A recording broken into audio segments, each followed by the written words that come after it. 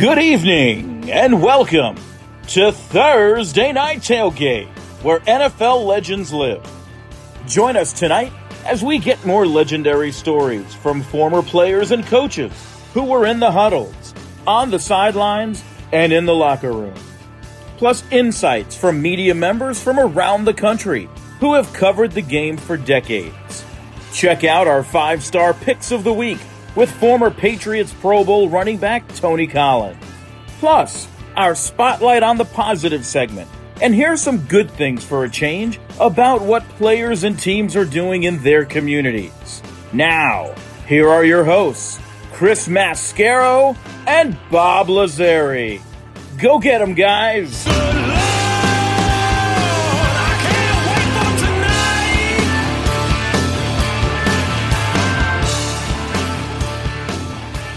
Hey, good evening, folks, and thank you for joining us on Thursday Night Tailgate, where your favorite NFL legends live. Chris Mascaro and Bob Lazzari here one last time for you this season. Tonight, we're going to look back at the Super Bowl, plus we'll be joined by Yale head coach Tony Reno, former Chiefs wide receiver Eddie Kennison, and former Major League infielder Kurt Bevacqua. Bob, how are you, my friend? Hi, Chris. How are you tonight? I'm wonderful, thank you. We're going to put a bow on year number 11 of this show tonight, Bob. It's always a little sad when the season ends, but you know what? We get to look forward to spring. The high temperature here, like we were talking prior to the show, is going to be 82 in Atlanta on Thursday, and it was 27 degrees last Saturday morning, 82 this coming Thursday. Spring is, I guess, going to spring all of a sudden on us. You know it does, Chris. And before you know it, we'll be watching golf and talking about golf and going to golf tournaments, et cetera, like that. So, but yeah, it's always a little bit of a sad thing. But as you know, as we get older, it seems the time moves quicker. So Right. With some divine help, I can only help that we can have a 12th season coming up not too long from now. That's right. We'll look forward to season number 12. Always great to start off fresh. And speaking of fresh, like I say, with the spring, you mentioned golf. I'm looking forward to a lot of golf this year. Looking forward to baseball season, right? We have pitchers and catchers, and the veterans have reported, and spring training games are going to be starting soon. Before you know it, the Major League Baseball season will be at opening day. The Masters, always one of my highlights of the year. I love being out at Augusta National. I love playing the game of golf. I love seeing the azaleas bloom. So spring, Bob, can't wait. You're right, Chris. And, I'm sure the two of us will be talking to our good friend from the Travelers tournament, Nathan Groob, when that comes up. And I'll be out there. That'll be in June. So we got a lot to look forward to. Yeah, we do. All right, let's talk some football. Got to get your thoughts, Bob. The first time we've spoken since the Super Bowl. What'd you think? Well, Chris, I had the score. Well, I had the 3-point victory by Kansas City. I had it 30-27, so I undershot the total points, but kind of went the way I thought, Chris. I thought some points would be scored. I thought, and I tweeted about it during the game, could Kansas City win this game in spite of their defense? To this day, I'll go to my grave saying that's just not a good defensive team. But the whole thing was, could they outscore their mistakes? And they did. And when it comes right down to it, when you had two teams that closely matched, Chris, I'll go with the quarterback and the coach. And the Mahomes-Reed combination is really tough to beat. Yeah, no kidding. I got a little worried for Kansas City. Obviously, that was the team I was pulling for as well. We've got our good friend Eddie Kennison joining us tonight. I got my Eddie Kennison jersey on. I was really pulling for Kansas City, and I was worried in the first half. I thought, boy, the Eagles just seem like they are dominating this game, and their defense actually made some good adjustments in the second half, only gave up 11 in that second half. But I thought they were going to need some breaks.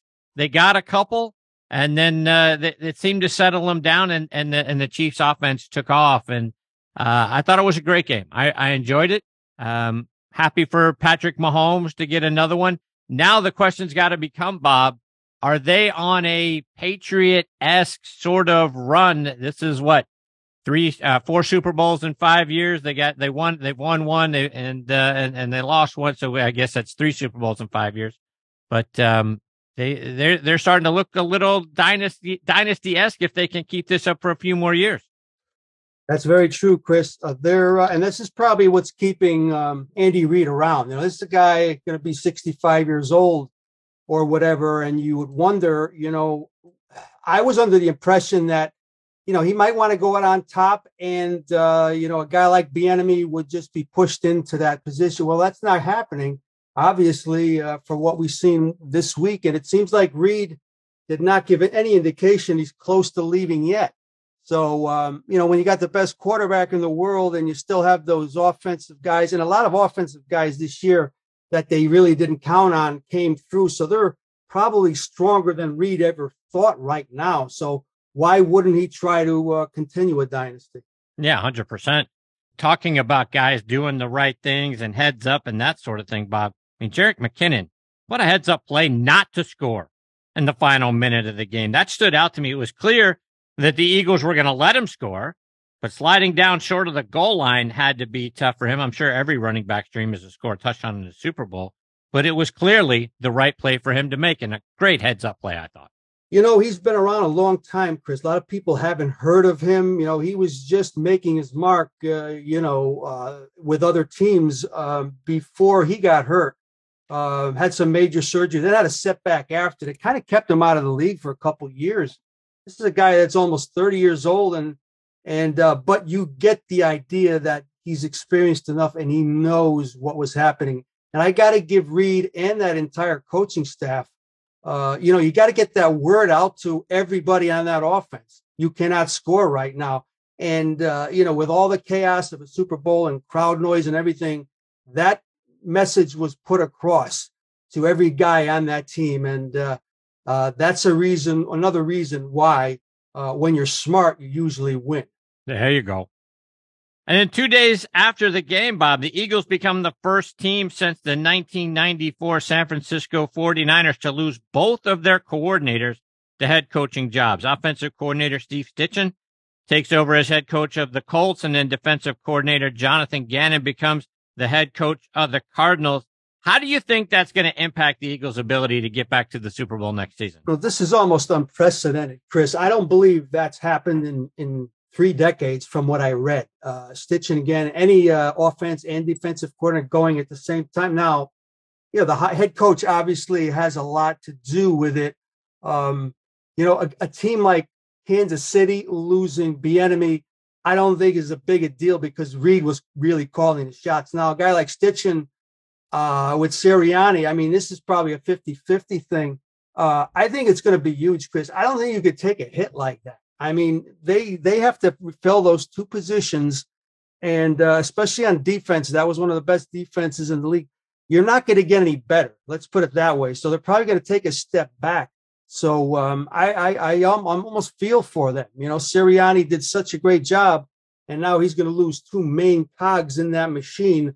I don't think they'll be as strong. They're going to be very good, but I don't think you can replace guys like that.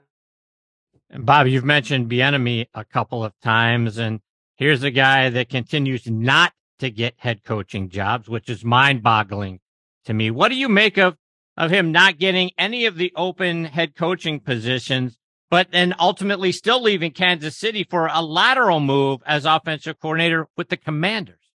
Chris, I'm not sure that he could not have had a head coaching job in the past. Number one, why would you want to leave a situation like he had in Kansas City as far as winning and learning and everything like that? But, you see the stories out today, a guy like LaShawn McCoy, who knows as good as anyone being in the system, said it's mostly an Andy Reid offense, no matter what. Now, Bieniemy probably wanted to finally break away, gets a Super Bowl ring now, finally wants to break away and see if he can do it on his own. It's going to be very tough, Chris, because as McCoy said, this is probably a 70% Andy Reid thing. Bieniemy was there, and obviously he made had a lot of good input into things, but he's taken on a very big job right now, and a big, got a lot of work ahead of him. Let's just put it that way. I guess he wants to put his name out there, and if he succeeds there, trust me, he'll get a head coaching job. But this is going to be, it's tough, and I think he probably got the idea that, look, Reed's not leaving, so I have to do something. Yeah, I mean, it's interesting. He's a guy betting on himself, right? He's going to bet on himself, getting out from underneath Reed, getting out from underneath, having the MVP and Patrick Mahomes going over to the Commanders, who Terry McLaurin is a really good wide receiver. I like McLaurin a lot, but you're taking over. Who's the quarter? Sam Howell? He's going to be your guy, right? And who do you got at running back? To your point, if he makes that a success, those guys end up winning 10, 11, 12 games, whether it's next season or over the next couple of seasons, get in the playoffs, then you really have done something. I can really stick, put your name on that. And I think Kansas City would gladly have him back when Reed leaves. That's a good point too, right?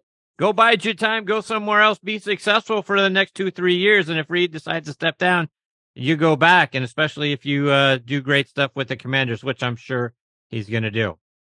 Let's move along to our Unsung Hero of the Week award. Bob, was there a lesser known guy in the Super Bowl that stuck out to you? Chris, to me, this is kind of a no-brainer. We've talked during the year about guys like Pacheco. I mean, he obviously, but he basically became a household name going into the Super Bowl. And he was one of the keys that I thought had to have a good game. And he came through, man. I mean, he ran hard. He just kept that energy level. The guy was really, he really put that team over the top this year. But I'm sure you'll agree, Chris, we have to give a shout out this week to the offensive line of the Chiefs. I mean, this going into the game, and many guys said this was the key to the game. And many people thought there was no way they were going to stop Philly from sacking the quarterback. Well, they allowed no sacks. Yep. And people are saying, and this was a line that was kind of much a line throughout the year, Chris. Guys changed places, guys got hurt, there was replacements. But for the Super Bowl, we have to shout out Orlando Brown, Joe Thuney, Creed Humphrey, Trey Smith, Andrew Wiley. They won that game. Yeah, I agree with that 100%.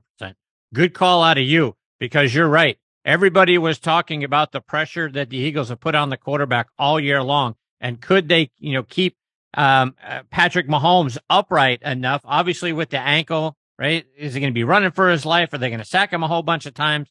And they did make the big difference in the game. So I agree with you. That's a good call. For me, Bob, my Unsung Hero of the Week award goes out to Chiefs wide receiver Kadarius Toney. He was acquired by the Chiefs back in late October from the Giants. He was the Giants' first-round draft pick in 2021. Things weren't working out for him there in New York. The Chiefs gave the Giants a conditional third-round pick and a sixth-round pick for him. Hadn't made much of an impact since arriving in Kansas City. In fact, he was inactive for 3 games.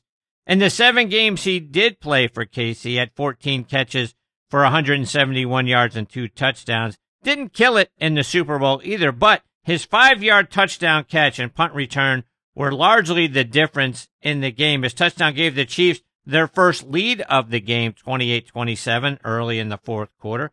Then after the Eagles subsequently went 3 and out after the kickoff, he returned the punt 65 yards to the 5-yard line. I think along with Nick Bolton's scoop and score touchdown that tied the game at 14, Toney's 2 plays might have been the biggest plays of the game, and that's why he's my Unsung Hero of the Week. All right, let's get into this week's edition of Bob's Take. And Bob, I want to start by getting your thoughts on Lamar Jackson's future in Baltimore. We, along with a lot of other people, have been wondering out loud about how serious Jackson's injury was that kept him out of the last several weeks of the regular season, plus their 1 playoff game. Now he's a free agent. The Ravens could tag him. They could franchise tag him this year and next year if they wanted to. Can he mend the fences there in Baltimore? And what do you think his future is there? Well, at the end of that year, Chris, there was a lot of people thinking, he's got to play, he has to do this, and obviously he's thinking for his future and his pocketbook, basically.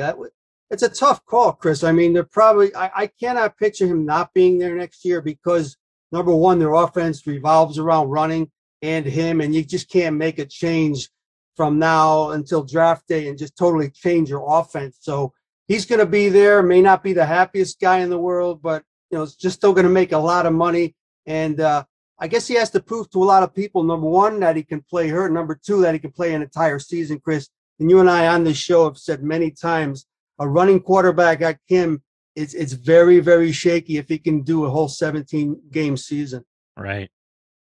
Speaking of free agent quarterbacks, Bob, Derek Carr is out there. Where do you think he ends up? What's your take there? I still got to think the Jets are they're probably on him as much as anyone. Chris, today it was reported that Frank Reich is not going to close the door on him, but Carolina has a number 9 draft pick. Reich is right now he's at the stage, Chris, where he's still getting familiar with his team.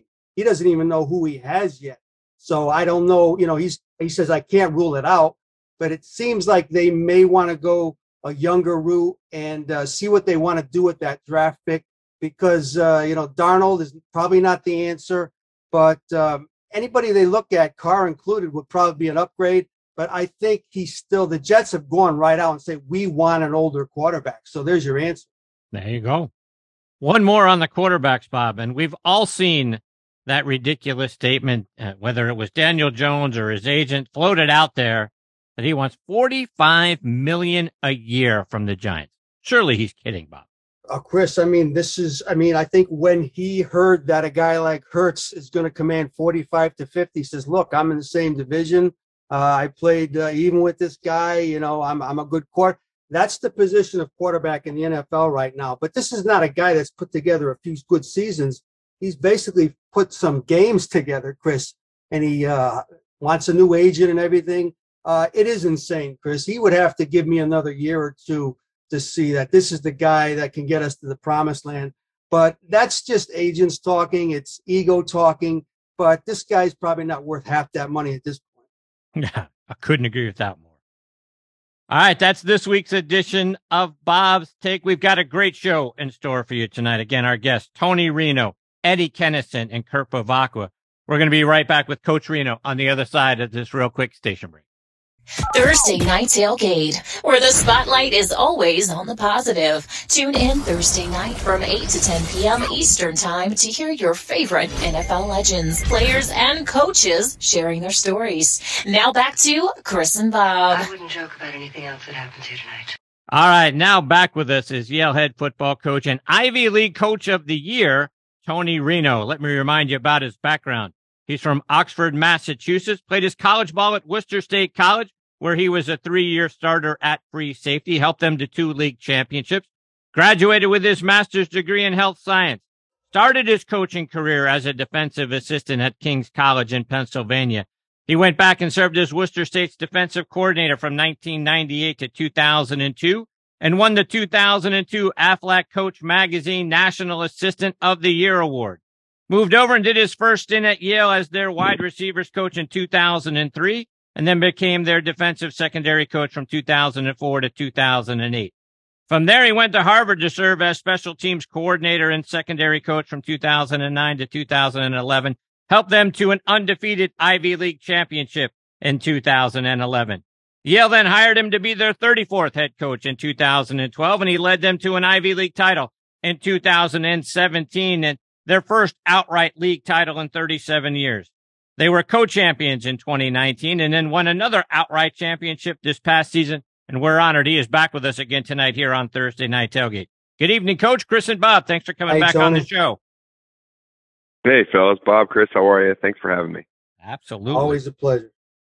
Coach, I want to start off by talking about that Ivy League championship, your third in the last 5 seasons. Talk about this past season and what made this team so special.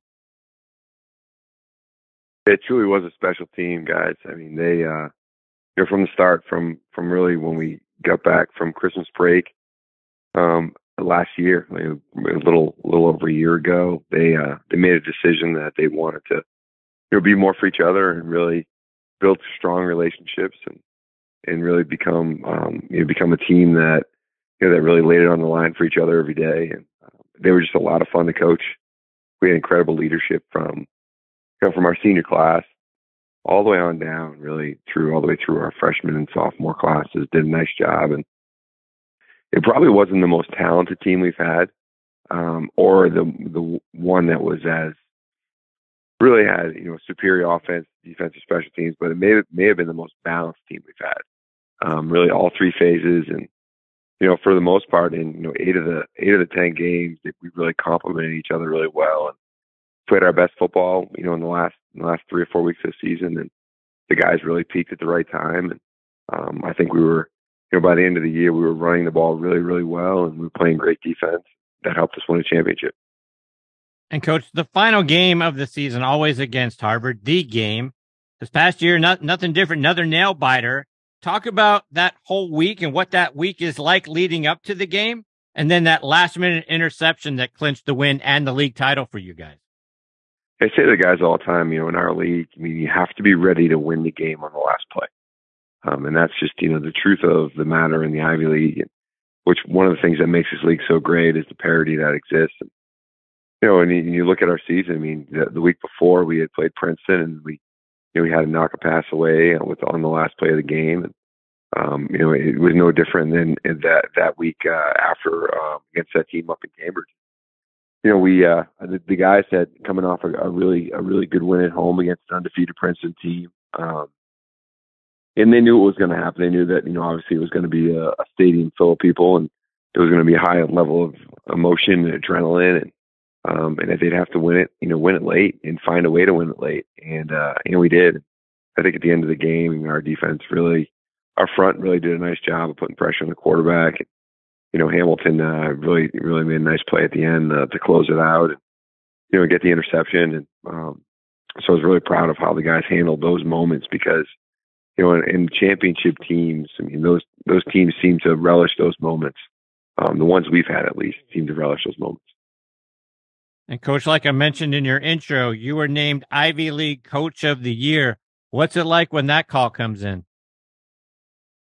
Oh, it's just that, really, the honor is, it really goes to the players and the assistant coaches. We've got, you're only really one small piece of an amazing organization that, starts with our incredible president and athletic director, director of admissions, all the way down through our players and assistant coaches. So, everyone takes, a bow in that when you have a championship or any honors, because none of this happens unless we have really total, alignment in everything we do here at Yale. And it's just so, it's really an honor to be part of this great organization that has such an alignment all the way from the top down. Bob, questions for Coach? Again, Tony, we can't thank you enough for joining us. We've had you on every year since you got to Yale, either on the TV side or radio side. And it was great seeing you before the Princeton game, even for a fleeting moment. One of the great games of the year, as you said. And as far as the magical season, Tony, topped off by the Ivy League title, you guys were 5-0 at the Bowl. I was privileged to see all 5 of them. Obviously, you guys you're more than comfy on the home turf in New Haven, and you must take a lot of pride in not losing in your own house.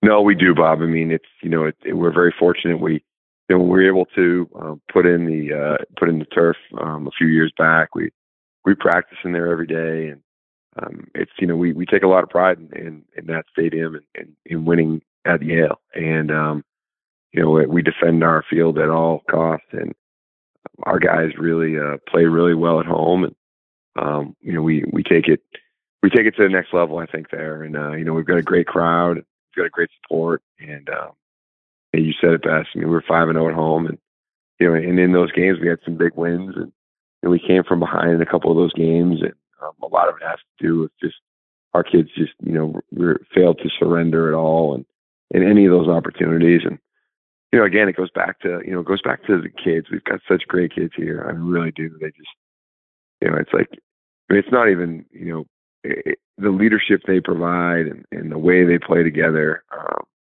It's just so much fun to coach, and, just seeing them grow. And, we've been back on the field again, start this season. Team 150 has been out, doing drill work and conditioning and those kind of things. And as we get ready for spring practice, and you see it and you feel it. And, every time we come down that tunnel, it's a special feeling. And Tony, that opening game lost to Holy Cross. Now, this was a team that would actually advance to the quarterfinals of the FCS playoffs and lose to the eventual champion. Looking back, tell us how good the Crusaders were, and was it to your advantage to play such a good team right out of the gate? And I think the answer is they're really good, and yes, we've been fortunate, since we scheduled Holy Cross to be our opener. I think we're 10 years. We're somewhere in the middle of a 10-year deal with them. And what I knew going in was that they were, the tradition and history of them and a great program. And the other piece is that they were always going to have at least 2 games under their belt before they played us. So I felt strongly it was always going to be a tough game for us, and it would prepare us for the Ivy League game.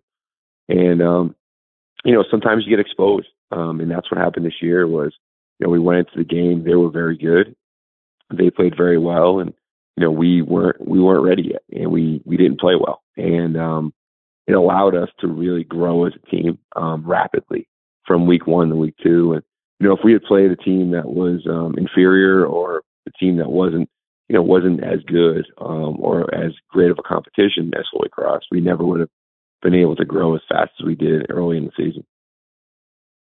Coach, Joshua Pitsenberger was named Ivy League Rookie of the Year. Here's a kid from Bethesda, Maryland, rushed for 667 yards and 7 touchdowns this season.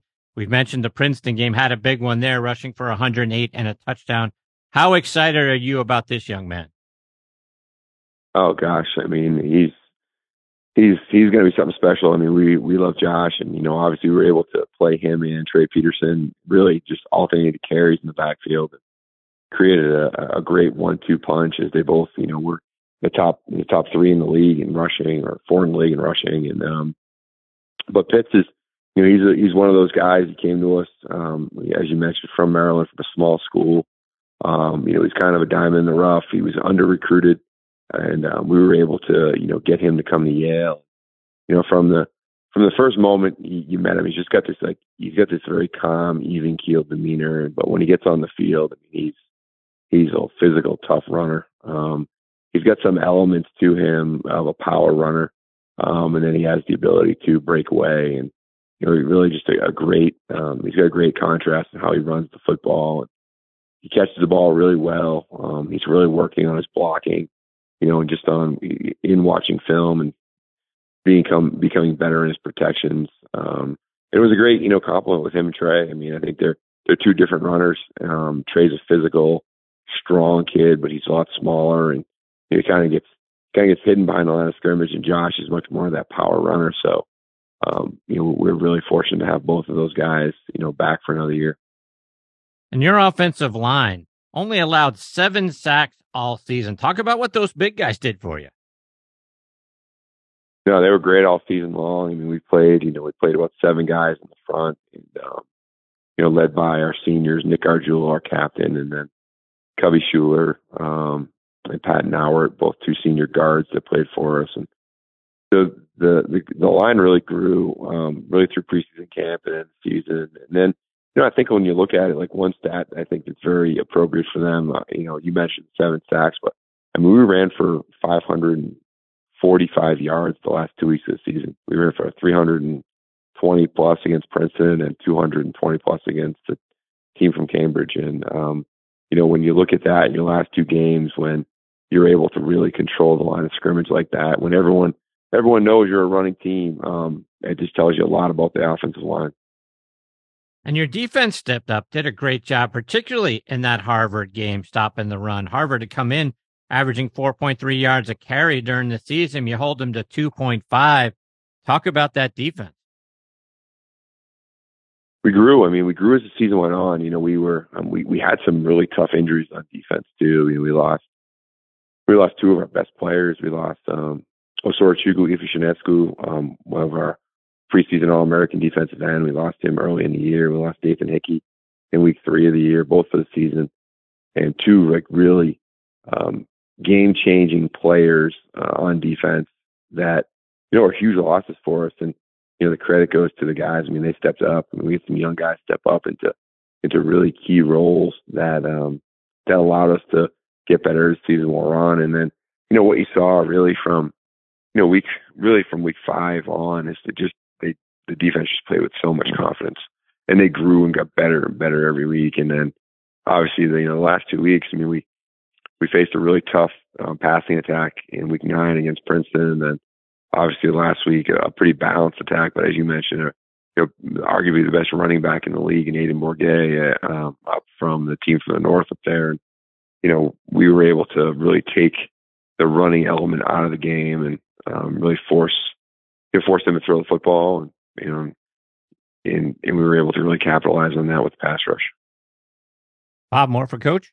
Yeah, Tony, one more thing about Pitsenberger. Is it me, Coach, or does he remind you of Zane Dudek a bit? The running back who graduated last year. To me, Tony, the way he follows blockers and sees the field, kind of the same demeanor, at least from what I've seen. Is that true?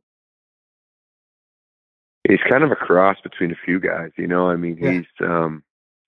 I was an assistant when we had Mike McLeod, and obviously I coached Tyler Varga, and he's got some of those elements of, Michael and Tyler's power running style. He's not as big, and he's about 220 pounds now, but he played the season about just under 210, and he's got that power style. But as you mentioned, like, he has the ability to make that one cut. Zane had that really dangerous jump cut that he had, especially when he was healthy. And unfortunately, Zane, he was heroic, and he played so many games just banged up for us. But when he was healthy, he had a vicious jump cut. And, Pitts has the ability to change speeds and change directions like Zane in that component, but he also has that power element, which I think, as he continues to grow and get thicker and stronger, is going to be really, really tough to stop. And as we talk more about the strong running game, Tony, this is a team that averaged more than 30 points a game. 3 guys averaged more than 5.5 yards per carry. We haven't mentioned the quarterback who led them in rushing, Nolan Grooms. I had a chance to get a few words with him before the Princeton game. To me, Tony, he seems fearless, so cool under pressure, incredibly elusive. He's just like ice in his veins. Talk more about Nolan.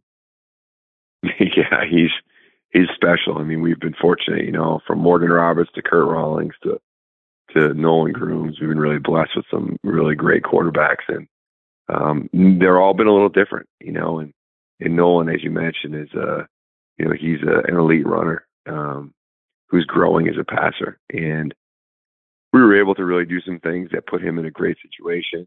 He made some amazing plays for us, but yeah, he is fearless, and he grew as a quarterback. He went from being an athlete to start the season to a quarterback to end the season. And to see him grow as a player was a lot of fun to watch. And I mean, he's just a great, great kid. He's the son of a high school coach. A lot like Kurt in that same way, where he grew up on a football field. So, those are some of the things that you really can't measure. I mean, he just understands the game at a really high level, and he's so competitive, and it comes out when he plays. Coach, just a couple more before we let you go, and a few more Ivy League titles, and Yale is going to catch Dartmouth for the most championships all time in the conference. Do you have that number of league titles highlighted somewhere visible as a goal for you and the team to attain? We have that goal every year, right? It's like, we've been very fortunate where we've had some great players that have helped us, have some championships here. And, we go out, we started this season, we have our team banquets a Sunday after last game. Team 150 set sail on that Monday, and with the goal of, being a championship elite team. So, we're truly chasing it every year. And with all but 2 of your games being in conference, the teams have to get to know each other extremely well. I imagine it's hard to catch any team off guard with what you're trying to do. How challenging is it to game plan, and really does it come down to which team executes what you're trying to do better? It is. It's I think there's a lot of things that make things pretty equal in our league, and the talent is pretty equal in all teams, and it usually comes down to a few plays. And obviously the difference with our league is that, as Bob mentioned earlier, some teams can go to the playoffs. You mentioned Holy Cross in the playoffs. Fordham with Joe Conlon, who was with us for a while as our offensive coordinator, and now he's the head coach at Fordham. They made the national playoffs, finishing second in the league, and they had a tremendous year. But for us, there's no second place there's no playoff bid. So every game is so crucial in our league because, if you want to be the last one standing at the end, you've got to find a way to win them all. So, those few critical plays in each game matter so much. And I do think that, the team that has the ability to really withstand adversity and be able to play really well together as a team that end up winning these games and end up winning championships. And, it's, you see it year in and year out. And, I think that's one of the things that makes our league so unique. Bob, one more for Coach before we let him go. Yeah, Tony, I have to give props to your special teams too. And the fine details of special team planning and everything wins football games. Guys on your team like Lindley and Felton returned kicks well this year. But I was very impressed with Jack Bosman, Tony, who handled both the punting and the kicking duties, especially the fact that he made 8 out of 9 from past 40 yards, which is incredibly valuable in the Ivy League. Talk more about your special teams this year. No, I mean, you said it right. I mean, that was a huge element for us in our success this season was that we were very good on special teams. And, I think the credit goes to Steve Ashel, our special teams coordinator, and Saitu Smith, who worked side by side with Steve on our return game. And guys like Jack and Ryan and the guys on our return teams and coverage teams. I mean, our kids are so bought into special teams because they understand how important that field position is, that yardage is in games.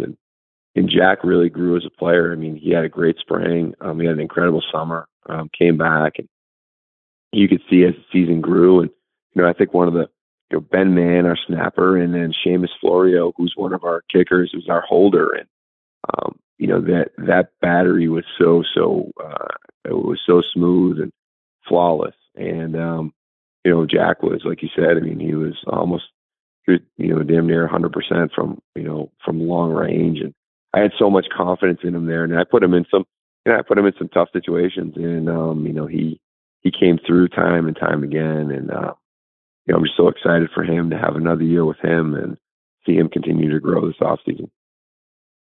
Tony, before we let you go, remind our listeners, how can they stay up to date with you and the program and follow you, whether it's online or it's on social media?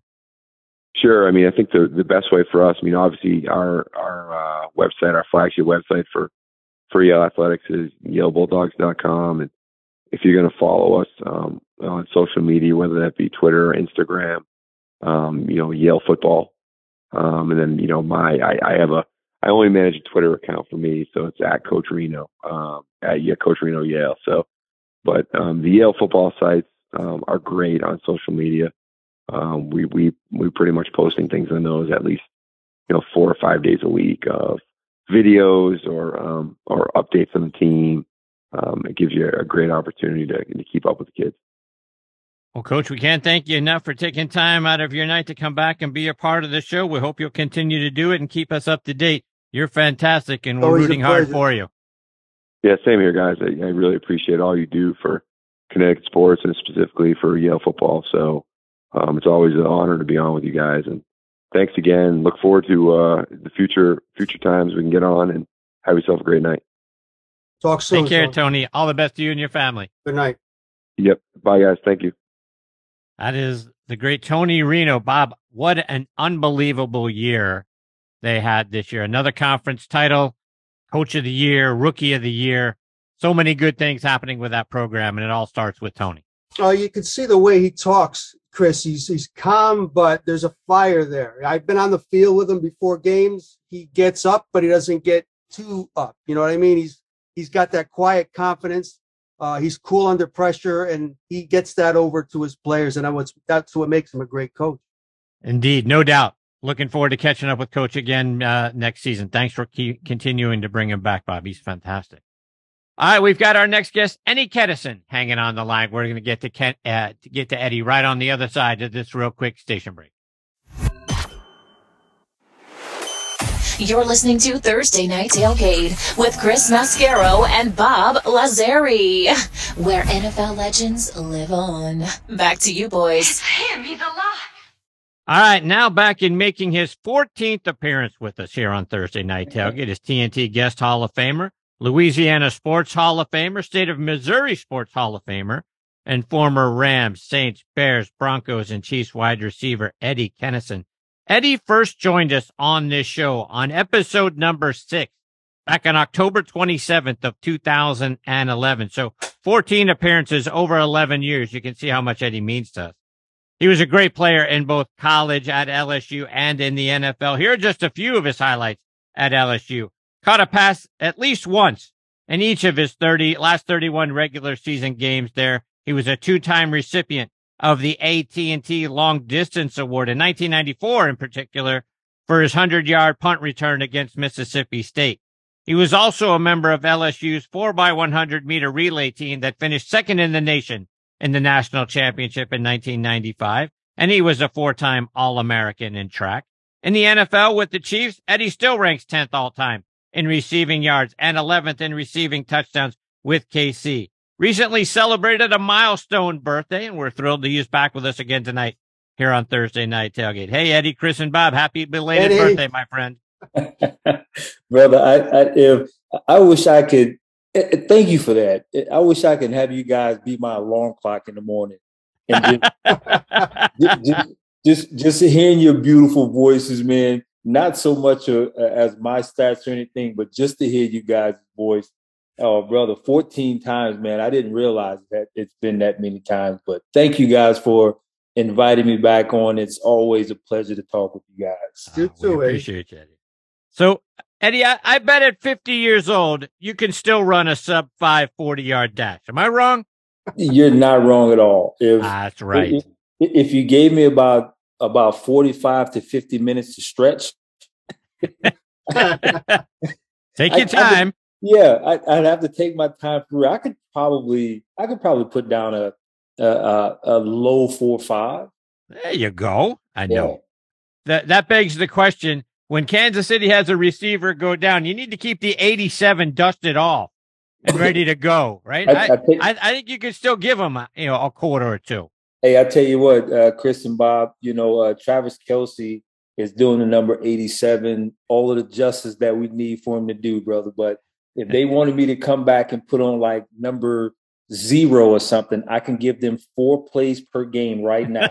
and Love to see it. Yeah, that's 1 per quarter, and I'm going from the 5-yard line into the end zone, catch a 5-yard hit for a touchdown. So I'm 4 for 4 with 4 touchdowns. There you go. There you go. So, Eddie, I want to get your thoughts, obviously, on the Chiefs. They've been in the AFC Championship game the last 5 consecutive years. This is their 3rd Super Bowl in the last 4 years, now 2 Super Bowl titles. As I was saying to Bob at the top of the show, starting to feel a little Patriot-esque, like maybe there's a dynasty forming here. What are your thoughts? Well, with the dynasty that Andy Reid has put together, and not just Andy Reid, we're talking about the Hunt family and, Mark and Brett, those guys putting a team together and putting their heads collectively together to put a football team together. And, if they put this team together where these guys can win, multiple Super Bowls and AFC Championship games, kind of like the Patriots did in their run, brother. I tell you what, with the luck of keeping our guys healthy, and in particular Patrick, keeping him healthy, man, is key. And who knows what the future holds, but I tell you what, it definitely looks bright. So, Eddie, when you were watching the game, what stood out to you?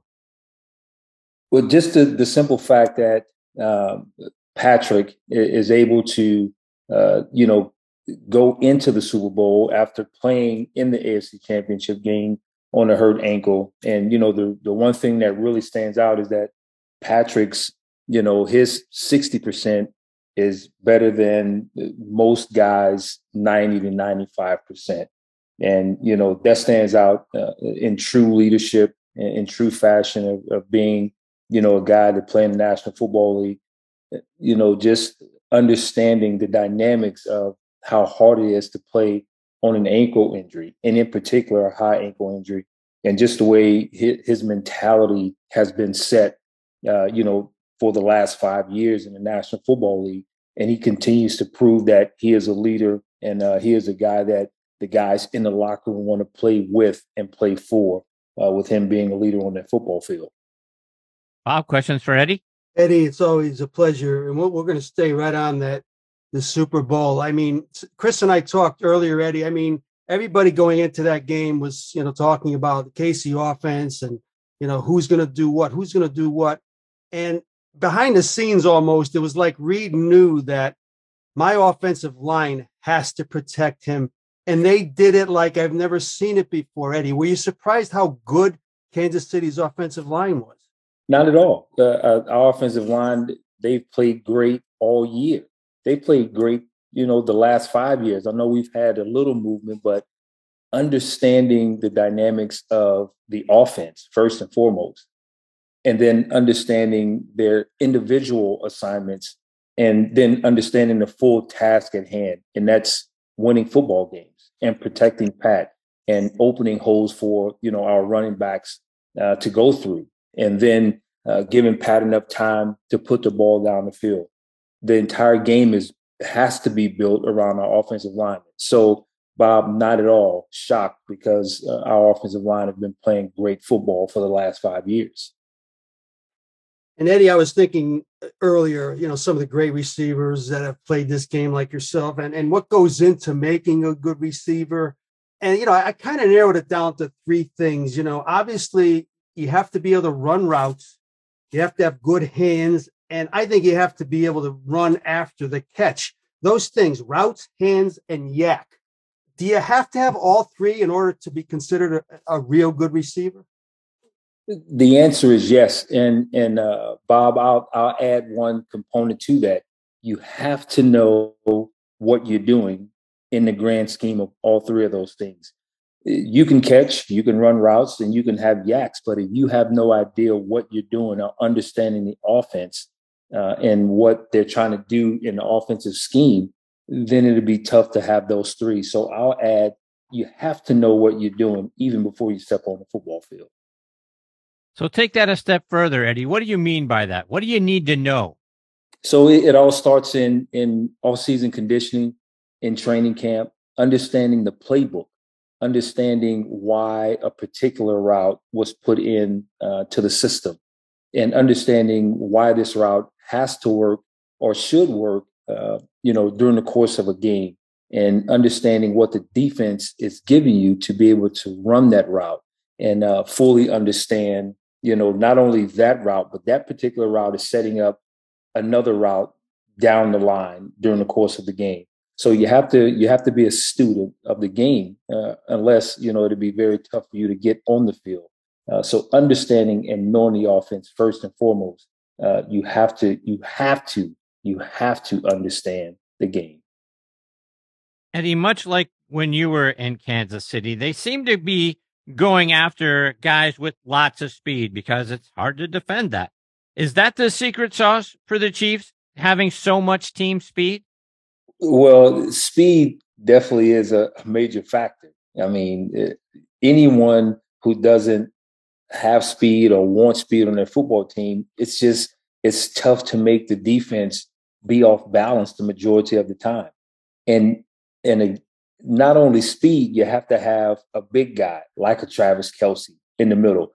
I was fortunate enough to play with Tony Gonzalez. So you need to have a big guy in the middle of the field to keep the defense honest, and you have to have fast guys on the outside to be able to stretch that defense and really, really keep them off balance.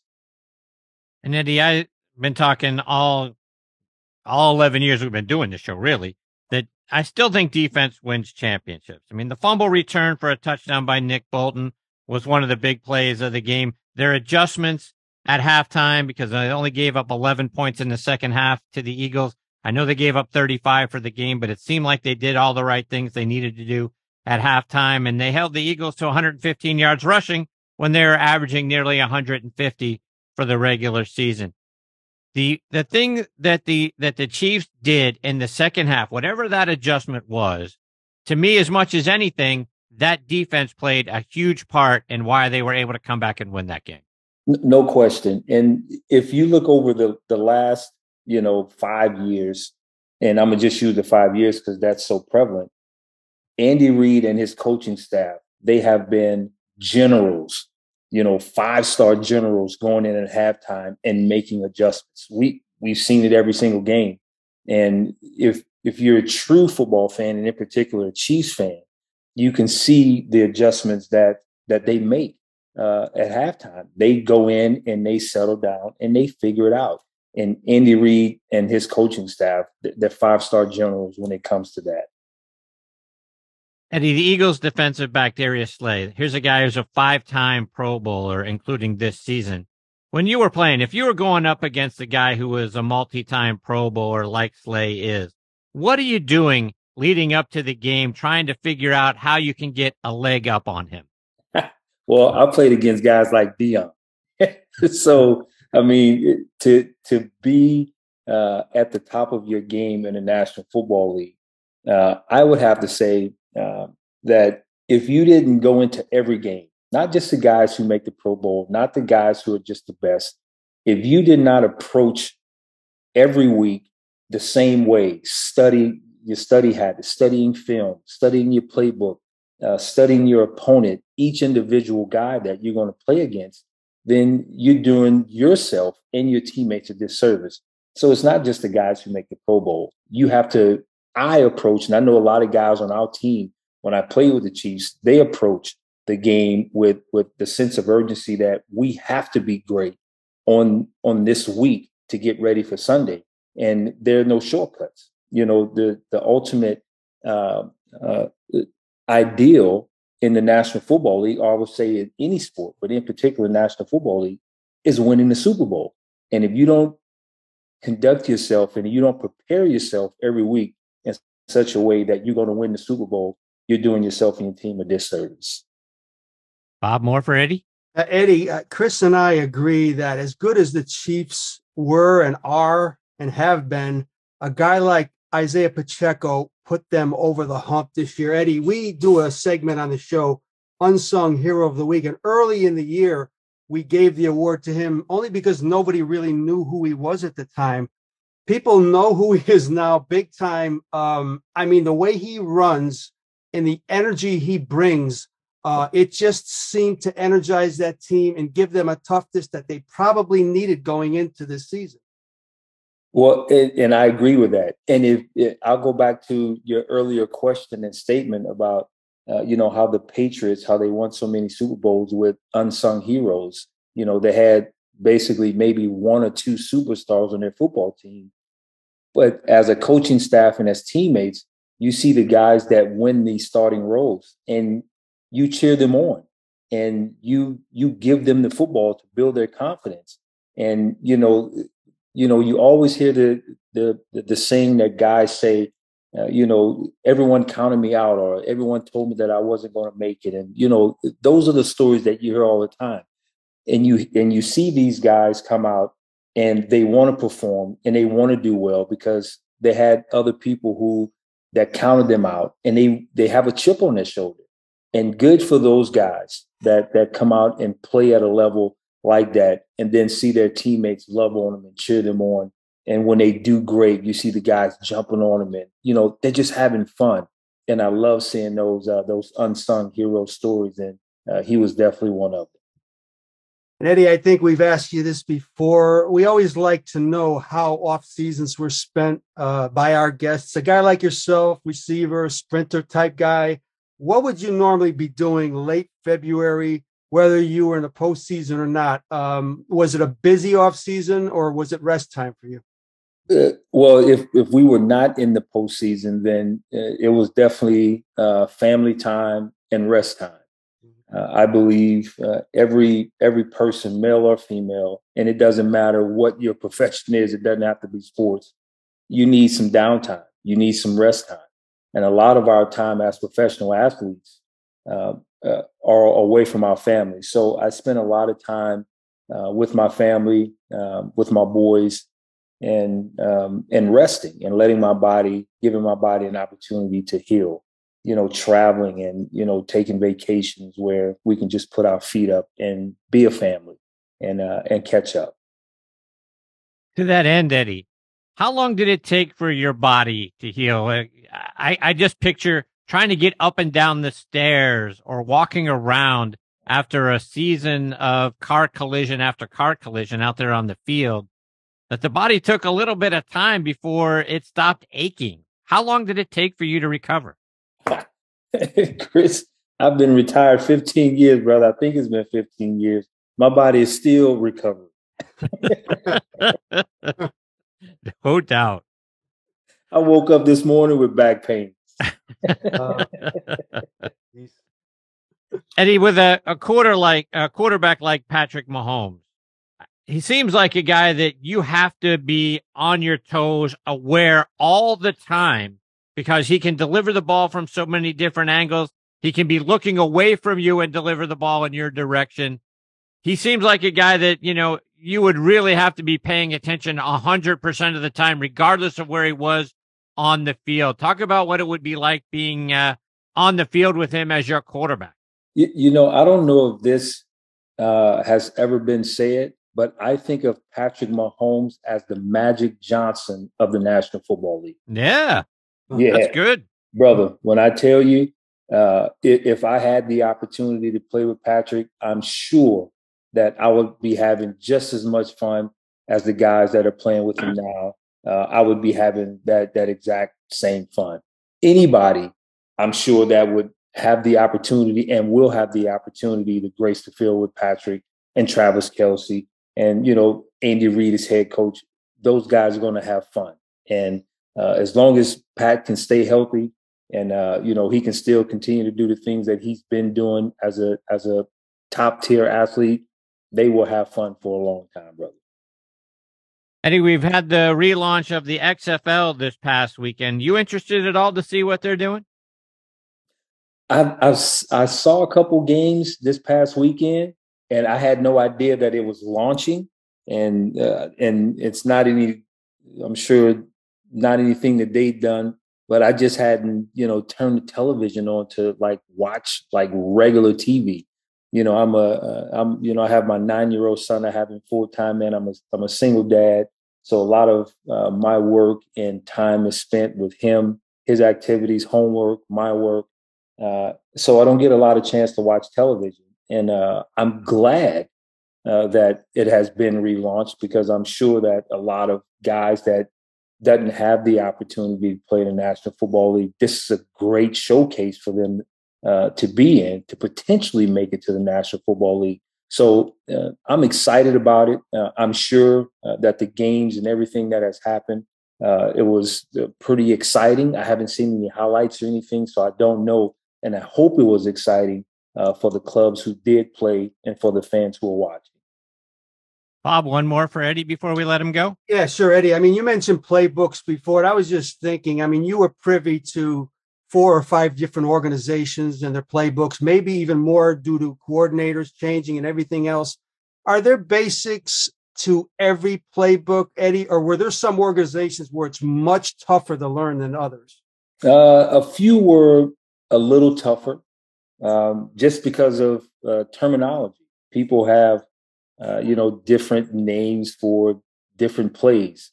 The field doesn't change. The game of football doesn't change. The field is 120 yards long. It's 53 and a half yards, sideline to sideline. That will never change. Just the terminology. So yes, a few clubs were a little bit more difficult to learn, but that's all right. That's part of the process. That's what we ask for.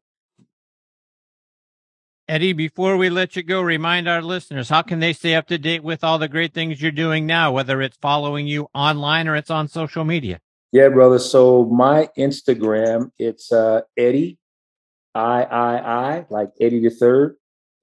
My Twitter is E Kennison, I. My Facebook is Eddie Kennison the Third, and my LinkedIn is Eddie Kennison the Third. And I don't post every day or all the time, but when God gives me the urge to post some things, brother, I do it. But I love to hear from all of you guys as listeners and connect with them any way that I can. Eddie, it's always such a joy having you as part of the show. I've got my Eddie Kennison Chiefs jersey on as we speak. Can't thank you enough. I can't thank you enough for continuing to come back and be a part of the show. We just love everything about you.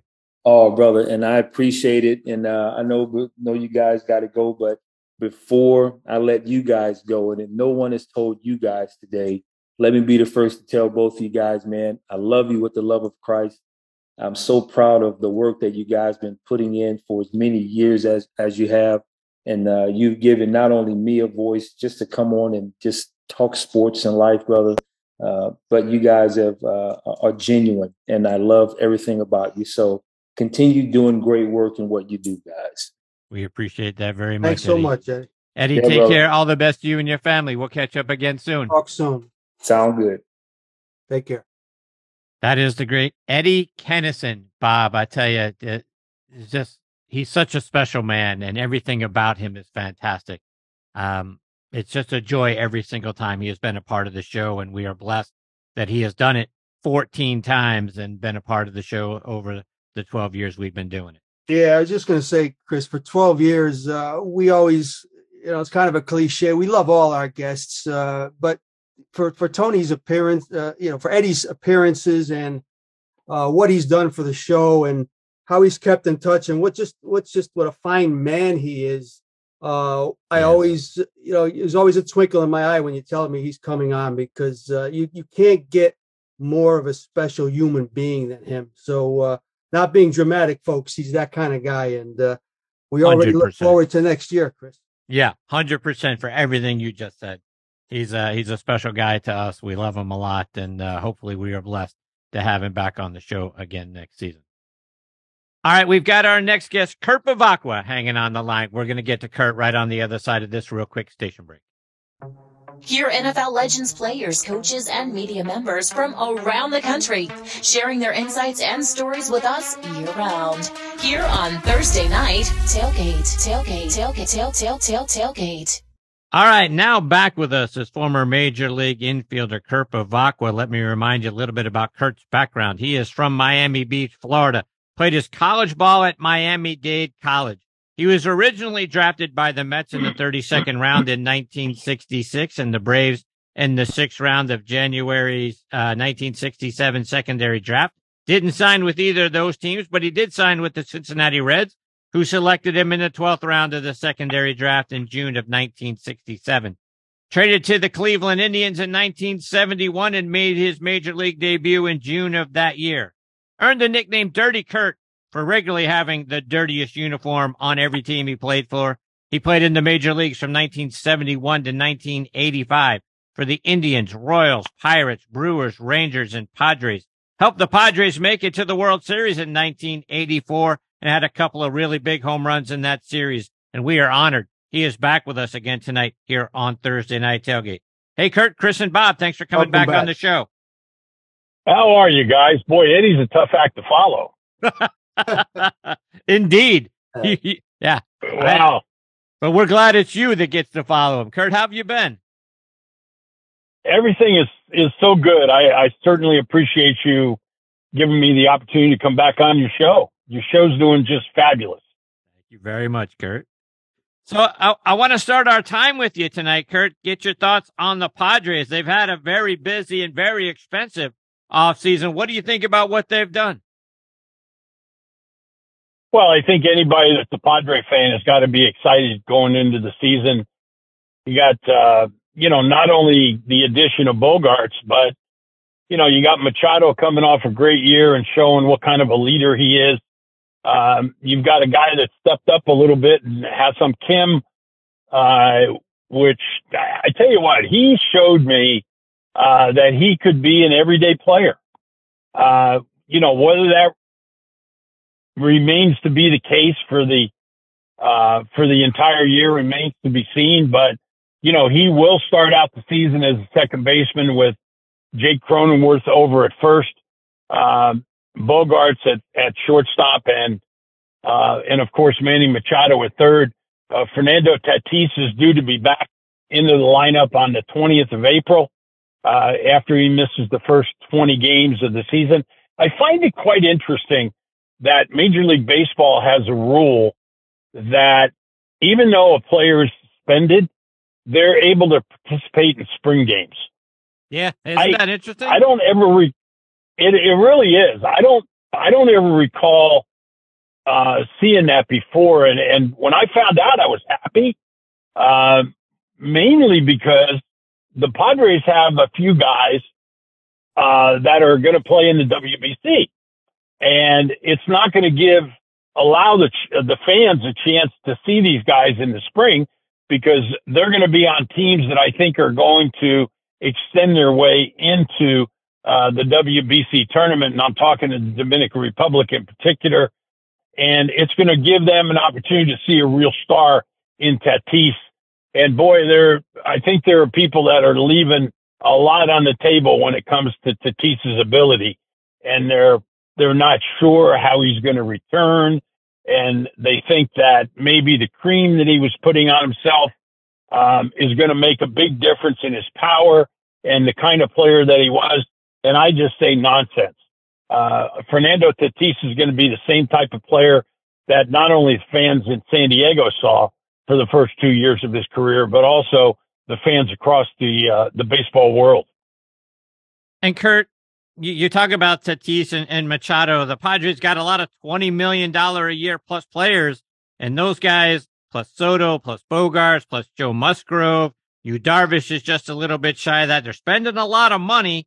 It seems like they're sort of putting all their chips in to win a World Series in the next couple of years. Is it sort of World Series championship or bust right now? No, I wouldn't say it's a World Series championship or bust, but I can tell you one thing. And Peter Seidler said it. He goes, I can't take it with me. Here's a guy that the fans of San Diego should love. I mean, Peter Seidler is spending his money and the investors' money, the owners of this baseball team's money, and they're really making a huge difference in the way baseball looks at contracts. I mean, everybody's making a big deal about Machado announcing that he was going to play out his option this year. And everybody's freaking out because they think that means he's going to leave. Folks, that's not, if you're listening and you're a Padre fan or you're a baseball fan, that's not what it means. It means that he doesn't want to think about you know what? I actually think his timing sucked. I don't think he should have made an announcement. I don't think Manny Machado needed to say anything. I would have liked to have seen him just go into spring training, put together a great year. I expect this ball club to not only compete in the National League West, but I really and truly think that this ball club is going to win the National League West this year and unseat the Los Angeles Dodgers with their string of National League West titles. And Kurt, you talk about Machado and playing it out, and he's rumored to want a 10-year, $400 million contract. When you look back on your career, can you believe guys are getting contracts for $400 million based on what you guys were making? I remember my first 3-year deal with Texas, and I got a little under that 400 number. A little bit. It was 400,000, and it was a 3-year contract, and I thought I was stealing money. I mean, I was so elated and so happy signing that contract that year. From guys that are old school, I consider myself in that bunch now because of the length of time that's gone by since we played. I don't remember when gas was 49 cents a gallon either. And I don't remember when a Corvette was $4,500. But you know what? That's what they were back then. And that's what a gallon of gas cost back then. So, as much as you say, wow, that's a lot. I don't think Manny Machado's looking for 10 years for $400 million. I don't think that puts too much pressure on Manny Machado. If as a matter of fact, the reason that I thought he made a mistake was that if Manny Machado doesn't go out and have the kind of year that he had last year, and the San Diego Padres don't do as well as people expected, it's hard to walk away from a $150 million contract for 5 years. And that's what he'll be walking away from. And for a player to do that takes a lot of guts. He's got to be awful sure of himself. But I think he's looking at this ball club and he believes in himself so much that he was willing to do that. Bob, questions for Kurt? Yeah, Kurt, it's always great to speak with you. And, you know, having said you're old school and I put myself in that same boat, I mean, it's become more difficult for me to watch the game because it's becoming more one-dimensional as far as offensive players. You know, I have your stats in front of me, and I'm looking at the fact that, you know, you had sacrifices, you didn't strike out much. That seemed to matter to guys back. And I know the game has changed and it's played differently, but when you see guys that are fundamentally not good and, you know, swinging for the fences totally, Kurt, it's like watching home run derby every night. It gets old to me. Didn't you used to love home run derby? Well, when it was, I remember tuning in. I remember tuning into that when I was a kid. I just couldn't wait to watch that. Exactly. But yeah, the game has changed. The game has changed so much. I mean, they're implementing rules this year to keep the game the same way that they changed it to. And when I say that I'm talking about Manfred. But you know what? The Players Association is allowing this stuff. Mm-hmm. I mean, they're doing away with the shift to try to add a little bit more offense, and they're going to help a lot of left-handed hitters get a few more base hits and put their average up from 206 to 209. And they're going to allow guys to steal a few more bases. They're going to. I'm anxious to see, and I'm really not looking forward to it because I think at times it's going to make a joke of the game. But pitchers are going to get caught with that number of times that they can go over the first base, and then if they do it again and they don't pick the runner off, it's a balk. You know, I don't like that rule. I want to speed the game up just like anybody else. But you know what? When I'm a family and I see families walk into the ballpark and I know that they're going to spend at least $400 or $500 to walk into the ballpark, what the hell's wrong with them spending 3.5 or 4 hours at the ballpark? I loved the Jim Cott games and the Randy Jones games when I was a player because I wanted to get in and out and go out and have fun. But you know what? As a fan, I want those guys to play. I want to see extra innings. I don't think the extra inning rule should have been played into the 10th inning. I think it should have been maybe put into the 11th or 12th inning because there's a lot of games. I think it's like 60% of games that go into extra innings are ended in, and I'm not talking about with a man on second, are ended in the 10th inning. So why couldn't they just go and think about, you know, statistics? I mean, that's what they look at with analytics and sabermetrics and everything now. So why couldn't the powers that be, and I'm talking about Manfred and the MLB people in the offices there, say, you know what, let's go in the 12th inning for a man on second. That's going to save the pitching staff.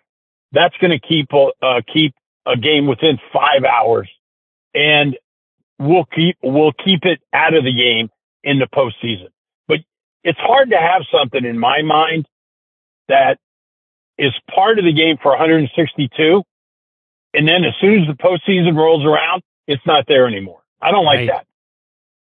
Agreed. And Kurt, correct me if I'm wrong here. You mentioned the shift. I mean, so basically what they're telling teams and scouts and front offices, basically, if you do your homework and scouting and everything, and you play guys where you know they probably would, you're going to be penalized now. We can't do that. So they're rewarding guys who can't go the other way with not allowing a shift now. Am I missing something here? No, you're not missing anything at all. And it bothers me, but let's face it. You know what? We're starting to see a little bit of a turnaround when it comes to 100% analytics. We're starting to see more people say, and when I say more people, I'm talking about the people in the front office that are a combination of old school and analytics, new analytics, which I think we all agree. New analytics is great. I mean, if I can throw something in a computer and spit out information that I didn't have before I put it in the computer, why not use it? But when I see a player on a tablet, as soon as he makes an out or strikes out in an at-bat, and he goes back to the bench and he starts studying everything, I don't think that's the time to do that. I think the time to do that is when the game's over and before the game the next day.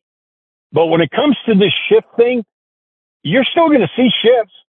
I tell you what, if I'm a major league manager, I'm bringing in one of my outfielders if I got a guy hitting that's just a crazy, like a Muncy.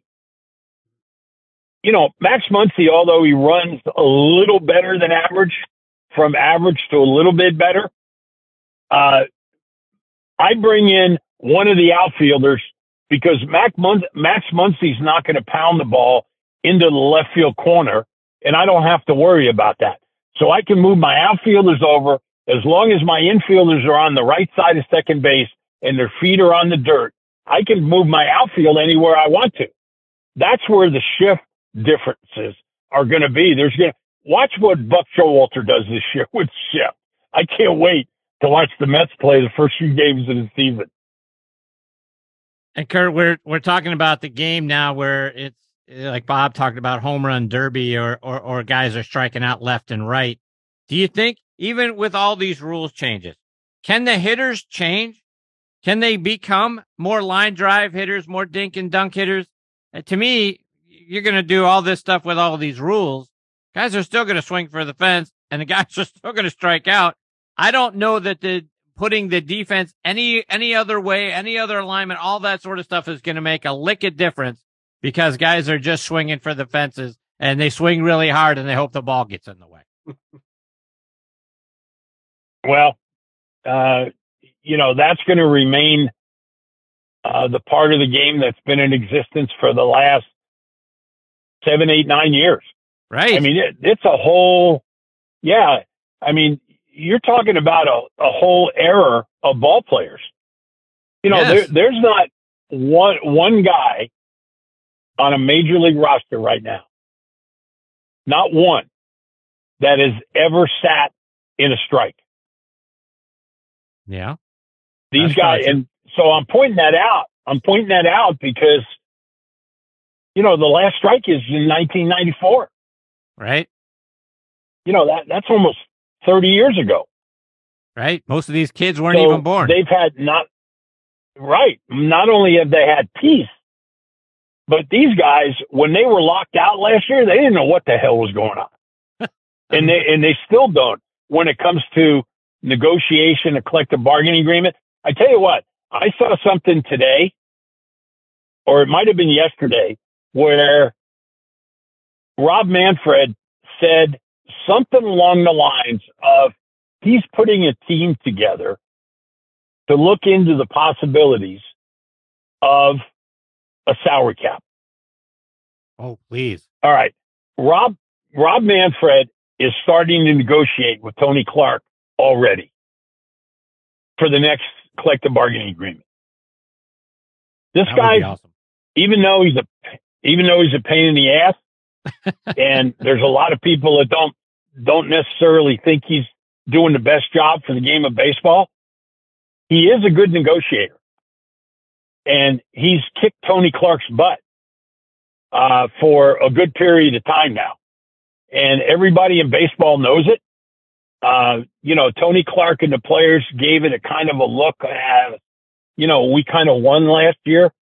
I don't know if they won as much as they stayed even, an even keel. But with that, I just look at Rob Manfred and the owners putting themselves in a position to negotiate something else because they know that the players will never stand for salary cap. It'll never happen. I hope it does. That's what the game needs. I mean, Kurt, I don't know if you remember. You know what? Go ahead. I'm sorry. No, I was just going to say, I don't know if you remember, but I'm from Pittsburgh. I grew up a huge Pirates fan. That's when I got to know you as a ball player, who you were, and all of that sort of thing. In the 70s, and Pirates are never ever going to compete unless they just get lucky and they catch lightning in the bottle like they did back in 2013, 14, 15 when they had Garrett Cole and those guys. I mean, they're not going to. They'll compete every once in a blue moon, and without a salary cap and without and I think that along with a cap, they need a floor so that, the Pirates are forced to actually have to pay whatever it is, 100 million, 125, whatever they put the floor at. But there's just so many teams that are just not going to be able to compete. It's silly to even have them in the league. All they are is like a 4A team. Getting ready to, give their stars get good. They're going to get traded at the All-Star break or at the trading deadline, and they're going to start all over again. I mean, the game needs something.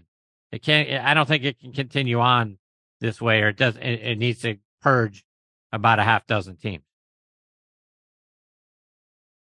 So the San Diego Ball Club's probably going to spend about $230 million this year. And the Los Angeles Dodgers are probably right around that number, and so are the Mets and the Phillies are pretty close. So what if they had a salary cap of 175, 180 million? You're talking about the Pittsburgh Pirates, the Oakland A's, where they are right now, the Kansas City Royals, Cincinnati Reds. They're at somewhere between 40 and 70 million. Right. Do you actually think they're going to? Do you think if with the salary cap they're going to spend another $100 million? No, that's why I said those owners are cheap. They need a seal. They need a floor, right? You got to spend at least X and no more than Y. You can't be just you can spend 30 million like the Pirates are going to spend. Well, I am, as much as some of the salaries are crazy, I see how they're structuring these deals now so that the average medium for the particular years that the ball player is going to be under contract is less than it normally would because the contract is longer, and it helps the clubs with the salary cap numbers. But as big as these contracts are, and just like all of us, that we would have loved to have made that kind of money or something anywhere near it.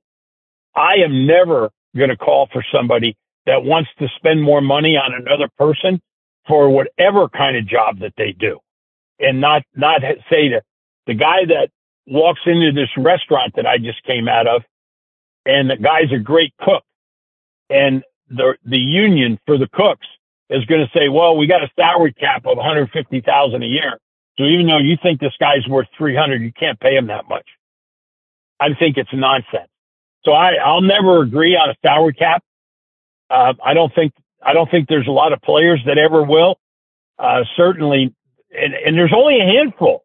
I mean, we're not talking about very many guys here that are worth the kind of money that we're talking about that calls for salary cap to be in the conversation. So I think it's nonsense. I really do.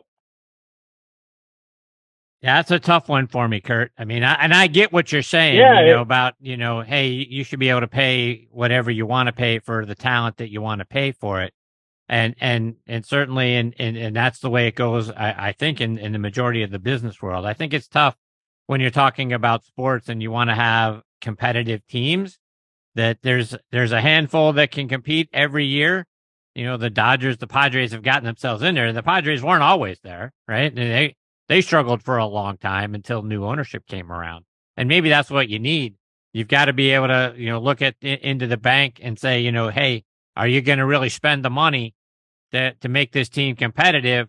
Or are you just coming in for the revenue sharing and you're going to run it, like a corner drugstore? I think there's just got to be something for these teams. Or, the bottom line is, and I love the Pirates and I'm from Pittsburgh and all of that. You gotta tell the Pirates and the A's and some of these teams, you know what? It's just, you're not competitive. You're winning between 50 and 62 games a year. It's really not fair to your fans. It's time to close up shop, because I think that's just the reality of the economics of the game. The large market teams are going to be there every year. They're going to spend their money. They've got bigger deals with their TV deals and all of that sort of thing. As you can imagine, the TV deal in Pittsburgh is nowhere near the TV deal in Chicago, New York, Boston, LA, San Diego, maybe. It's just not. Well, I mean, I don't know why San Diego's market is so much bigger than Pittsburgh's when it comes to television revenue.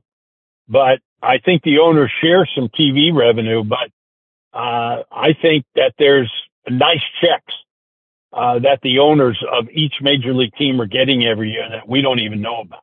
Oh, for sure. I'm with you there. MLBAM is paying the owners a tremendous amount of money every year for their streaming services and their licensing deals and all of that stuff that they have up and down every inch of every marketplace, that the players get very little, if not any of. And, the owners are sharing that. Those owners, I'm never going to feel sorry for somebody that's worth $1.5 billion and that has a ball club that's worth $1.5 billion or more, owns a Major League Baseball team and doesn't want to put the profits that he's making from that Major League Baseball team back into it. Because that's what these guys are doing. Right. They're not spending the profits that they're making. Other teams are. Yep. And those are the teams that you're talking about. Yeah. The teams that draw 3 million. San Diego's going to draw 3 million people this year. I don't think there's any doubt about it. The Los Angeles Dodgers continually draw 3 million people. The Mets, they're probably going to draw 3 million. I'm really anxious to see what happens in the National League East and the National League West this year. I think it's going to be really exciting. I can't wait to see what Bruce Bochy does with the Texas Rangers over in the American League. I can't wait to see how the Boston Red Sox are going to stumble and fall again on their face with the ownership group that they have. It's just a damn shame. But the people of Philadelphia should be happy because of that ownership group there. The people in New York naturally are elated with Cohen and the amount of money that he has to spend. I mean, Steve Cohen's got stupid money. I mean, let's face it. He has more money than a lot of the owners want to spend. But I tell you what, a lot of these owners, as crazy as it sounds, a guy like Seiler won't let a guy like Cohen push him around. And that's where some of these salaries get pumped up. I mean, look what happened to Correa. Correa's deal is kind of an iffy deal. Yeah. I'm wondering what the heck happened in that deal. I think those guys came back and said, this is just too much money. There's nothing wrong with Carlos Correa's ankle. I don't know what the hell these guys are talking about. If you took an x-ray of a guy's ankle that's been broken, it's probably going to look funky. And the doctor that looks at it says, wait a minute. This guy this guy never watched a baseball game in his life that said Carlos Correa's ankle is bad. Carlos Correa has a bad back. That's what's holding him back, is his back. It's not his ankle. And nobody's ever talked about that. Interesting. Carlos Correa used to carry around, not literally, but lug around with him his chiropractic team that never worked on him in the clubhouse, in the training room or the clubhouse.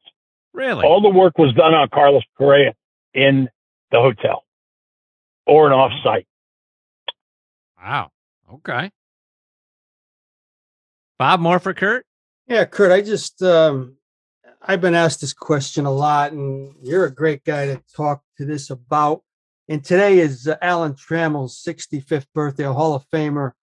Hall of Fame, just your whole attitude about the voting now and who gets in. To me, it's the Hall of Very Good now. You know, when I think of Hall of Famers when I was a kid, you know, guys like Aaron Mays, Ruth Gary, they were no-brainers. If you have to think about it, you probably shouldn't get in. But a guy like Trammell, like today's his birthday, looking at his stats, Kurt, I mean, 285 lifetime, not 300 home runs, not 1,000 RBIs, a very good player, but he got in. Now you have to put a guy like Whitaker in. If you put him in, I looked at his stats, they're good or even better. You know, when you open that door, Kurt, it just seems like it's just a flood now. You got to let these guys in that were just very good players. Well, I think you hit the nail on the head because we're probably going back 15 years now when it all started, 15, 20 maybe, where a couple of guys eked in. And then, you know, I hate to talk about guys that have been elected into baseball's Hall of Fame because it's such a supreme honor. Because all of the guys that are in the Hall of Fame, I know personally, and I'll never say anything bad about a ball player that put up the numbers that you threw out with Alan Trammell because I know how hard the game is. But I think you're right. I think you hit the nail on the head. The Baseball Hall of Fame should not be the Hall of Good, or, you know, it's got to be great to be able to get inducted into Cooperstown. You've got to be a great player. And the names that you threw out there, the guys like Nolan Ryan and George Brett and those kind of players from our era. And even, you know what? I don't even know a lot of guys that have been elected recently that I was so excited about that got in. But like I said, these guys deserve it because they got elected. But now they've made it a circus. They've made it somewhere to be. They put it on television for hours and hours and hours because of the MLB network. They've got to fill that space. And a lot of it's being done with talk about the Hall of Fame. I mean, they're already talking about it. As soon as it's over, they're talking about next year. Those guys need stuff to talk about. They got a lot of time to fill on that network. And right. It's not an easy thing. Hey, Kurt, one last one from me. I mean, as far as your own career, when it ended in 85, you were still playing at a decent level in a utility role, valuable to any team that would have you. Was it your decision to end at age 38? Do you think it could have gone longer? Did you want to go longer? Well, I hit a little over 340 in spring of 1986. Mm-hmm. And as a matter of fact, my last swing as a professional athlete was a game-winning single to left field off the San Francisco Giants because Roger Craig walked the guy to get in front of me. Mm-hmm. And after the game, he walked by me and he said, "I walked that guy because I knew you'd win the game and we could get out of here." So he, you know, Roger knew me a little bit. I got to be a pretty damn good pitch hitter the last 7 or 8, 9 years of my career. I kind of knew how to approach it. I knew how to wrap my arms around it. I knew what to expect when I went up there. And I wasn't griping and moaning about not being in the lineup.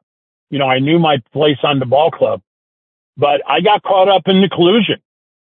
You know, I was one of those guys. You know, the Los Angeles Dodgers and the Cincinnati Reds were interested in signing me along with the San Diego Padres, and they were told to back off. Really? And it's in the collusion paper too. How would that have been? I could have played on Los Angeles Dodgers with my buddy Tommy. Wow. Wow. He was still the manager. Yeah. I can't imagine you in Dodger blue. I can't either.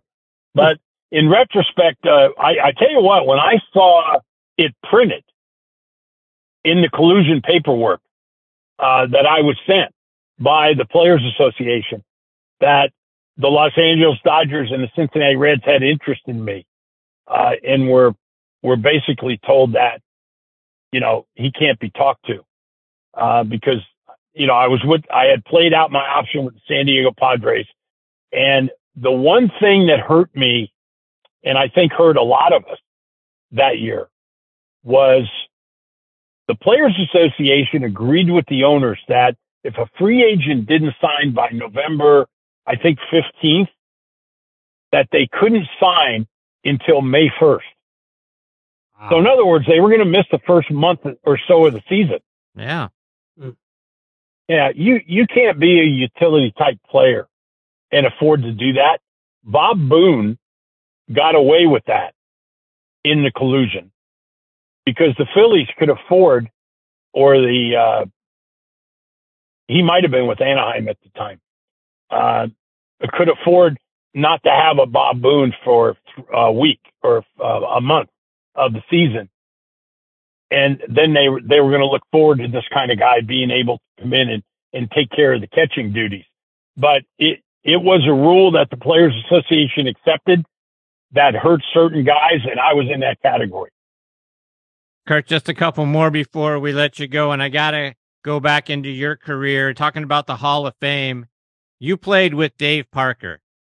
Parker is a guy that I always felt like deserved an opportunity to get into the Hall of Fame. I mean, obviously he's had an opportunity. He's been on the ballot, but I thought he was a generational player in the late 70s and then into the 80s when he played for the Reds and the A's and the Brewers and some of the other teams that he got an opportunity to play for later in his career.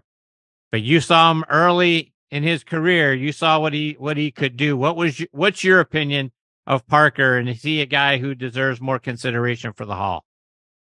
Well, anybody that didn't vote for and hasn't voted for Dave Parker for the Hall of Fame didn't watch him play. Because Dave Parker, just like you said, was a generational player. He was one of those guys where when I walked into the clubhouse and saw Dave Parker for the first time, I went, whoa. I go, what in the hell is going on? I mean, this guy was a specimen. I mean, one of the greatest individuals that you'll ever meet. I love Dave Parker. Absolutely love him. As a matter of fact, I called Parkway about 2 or 3 months ago, and I told him that I loved him. Because I know that, I don't know, I hope he's around for another 10 years. But I don't know if he's going to be. Because of the disease that's affecting him right now. Right. I mean, I wish him all the best. And I didn't call him saying, hey, Dave, I know you're on your deathbed. I just wanted him to know that there was somebody out there that was a teammate that really appreciated not necessarily his ball playing, but him as a person. And it's not because he went to church every day, and it's not because he held meetings before the game and, applauded all guys that were out there on the team, and captained the ball club. It was just because of the kind of person that he is and was when he was a teammate. And you know what? Willie Stargell falls into that category also. People ask me my favorite teammates, and boy, I love Bruce Bochy. He was one of my favorite teammates. I love Richie Zisk when I was with the Pirates. But my 2 favorite teammates were Willie Stargell and Dave Parker. 2 of my favorites. Pops was my hero growing up. boy, what a great guy. Kurt, one more before we let you go, and sticking with the Pirates, you played for Danny Murtaugh. He was the manager in Pittsburgh when you went there for your first go round. Chuck Tanner there, your second time as a Pirate. Talk about playing for those two guys. Well, I mean, I was really excited about going over to Pittsburgh. I had come from the American League, and going back to the National League. At that time, there was a difference between the American League and the National League. Not only was there a strike zone difference, but there was a difference on how the players in the National League took the field. They were proud to be National Leaguers.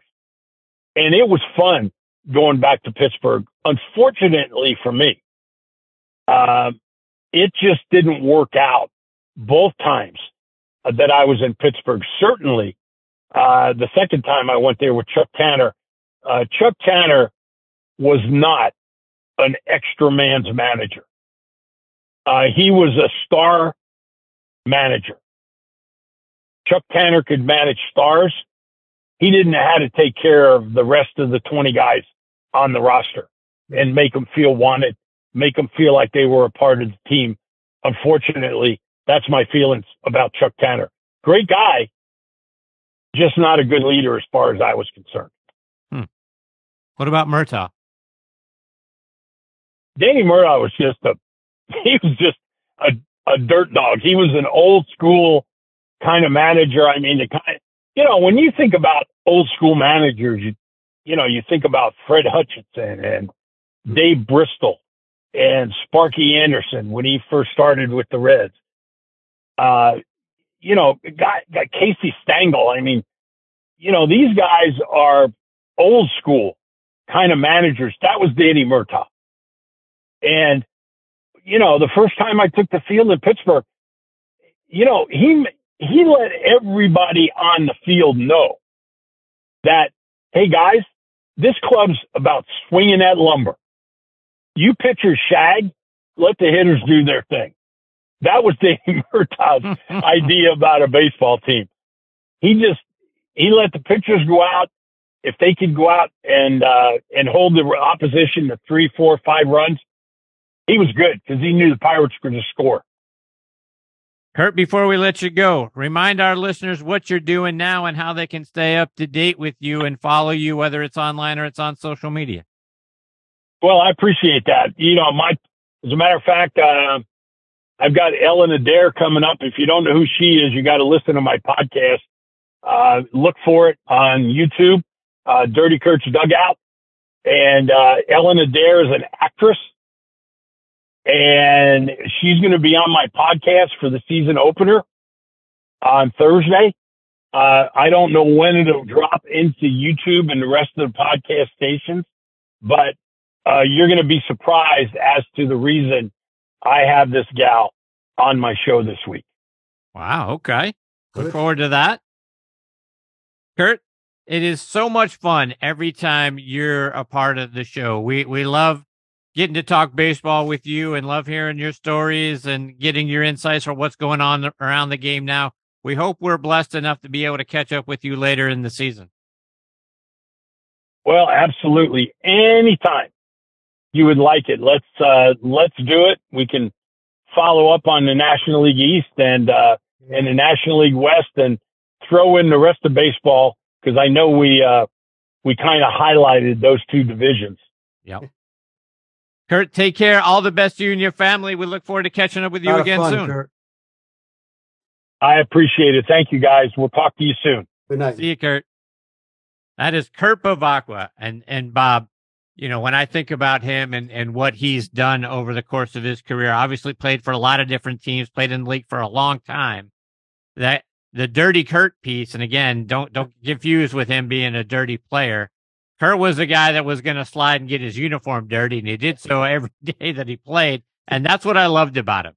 Not for the majority of his career, he was a utility guy, but he got his uniform dirty all the time. Later in his career, and he talked about this, he became one of the best pinch hitters in the game because he was able to get locked in and certainly did a heck of a job for the Padres in that 84 World Series. I was rooting hard for those guys. I wish they had won But just a wonderful ball player and an old school guy, and that means a lot to you and me. Yeah, Chris, again, there was a reason why he stuck around 15 years. The whole dirty Kurt, you're right. It's because of the way he approached the game, showed up every day, fundamentally sound, no nonsense, had a lot of fun playing baseball, and very versatile, Chris. I mean, a guy that could play 3 or 4 positions. He knew that between, moving around the diamond and pinch hitting and doing it consistently was going to keep him around, and it did. I mean, he almost played till he was 40 years old, which is amazing. But he has as many stories as any guy we've ever talked to. So we'll never have a shortage of stories with him. And he's always a true joy when he comes on. Yeah, he is. All right, when Bob and I come back, we'll be turning on our Thursday night tailgate spotlight on the positive one more time this season. We'll do that right on the other side of this real quick station break. Thursday Night Tailgate, where the spotlight is always on the positive. Tune in Thursday night from 8 to 10 p.m. Eastern Time to hear your favorite NFL legends, players, and coaches sharing their stories. Now back to Chris and Bob. I wouldn't joke about anything else that happens here tonight. All right, we are back here on Thursday Night Tailgate, turning on our spotlight on the positive. Bob, who are you putting your spotlight on tonight? Now, Chris, first of all, we got to give a shout out to Dak Prescott, who won the Walter Payton Award, Man of the Year Award this year. As you know, most of every week we featured guys who were nominated for that award, and Dak did win it a couple weeks ago. So shout out to him. But I figured I'd keep a local tonight and wanted to give a shout out to Saquon Barkley of the Giants, Chris. Number one on the field, as you know, when he stays healthy, he's definitely a force to be reckoned with. He finally did this year.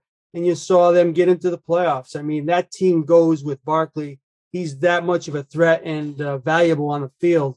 But when you look at what he's done in the community, Chris, as you know, he went to Penn State. And so he's combined the states of Pennsylvania, New York, and New Jersey, where he is now.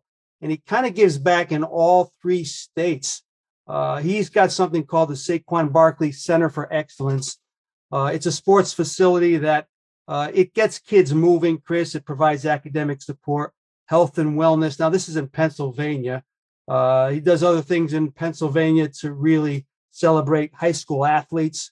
He'll attend games and things like that. As far as back in New York, very, very involved with the United Way. He's been at the Gridiron Galas for children and families in New York City. He's been very involved in an organization called the Children of Promise, which, it's a very, very sad situation. It involves kids who have been impacted by incarcerated family members, Chris. While he's there mentoring and supporting these kids, he'll take these kids to games and everything.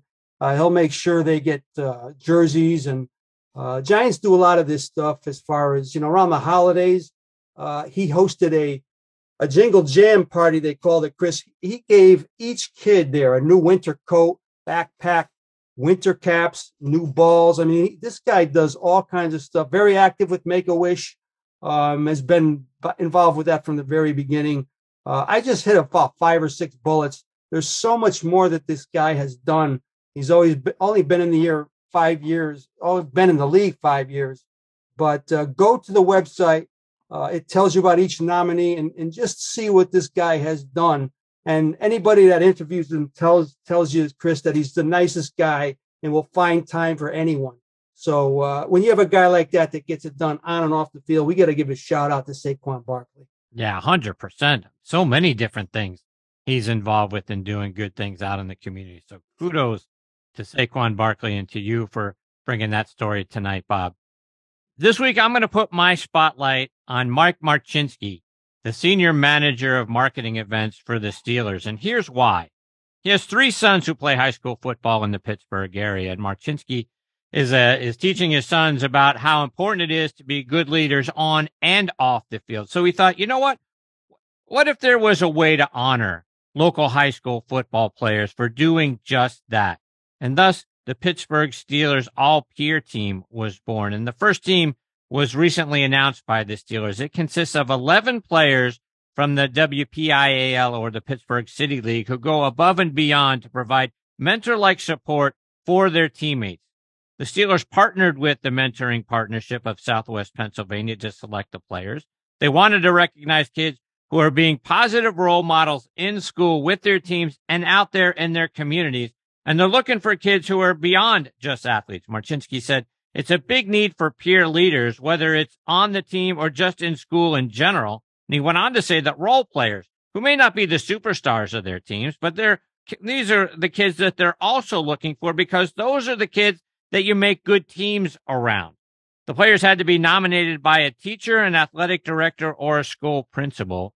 And the 11 players who were selected are Tamari Robinson of Brashear High School, Raymar Coleman of Obama Academy, Sean Solomon of Brazier, Zapula Lewis of Ambridge, Ryan Palmieri of Pine Richland, Kyla Rombold of New Brighton, Jackson Hutter of Mount Pleasant, Braden Micah of Kiski area, Dior Devers of Our Lady of the Sacred Heart, Wesley Maxwell of Clarenton, and then Demetrius Taylor of Beaver Falls.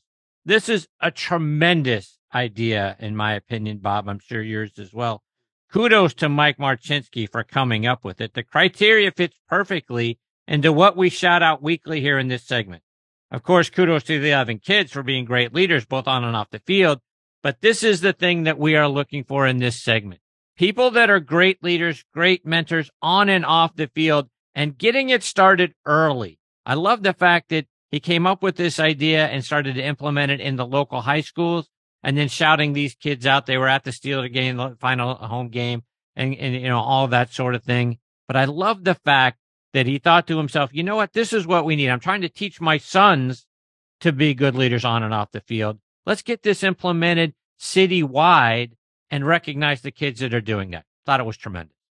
It was, Chris. I mean, when I'm listening to you, and, it's that same theme we've had throughout the year, especially tonight, about role players and how they put you over the top. And he realizes that, and my goodness, doing some great things in Pennsylvania, and it's only going to branch out. And again, you're right. That's the type of thing we need to see in this segment.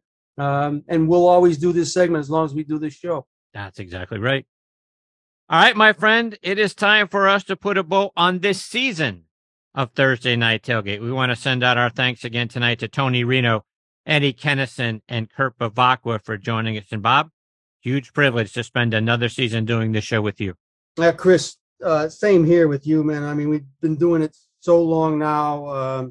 As many of you know, we go past the 12 years. We did baseball together and et cetera. That's right. And, 3 old friends tonight that continue to come back. We have so many guests like that over the years, and that's why we still do this. It's not for the new guys that come on. It's our friends that continue to allow us to interview them. And it's just been a privilege to work with you and these people weekly.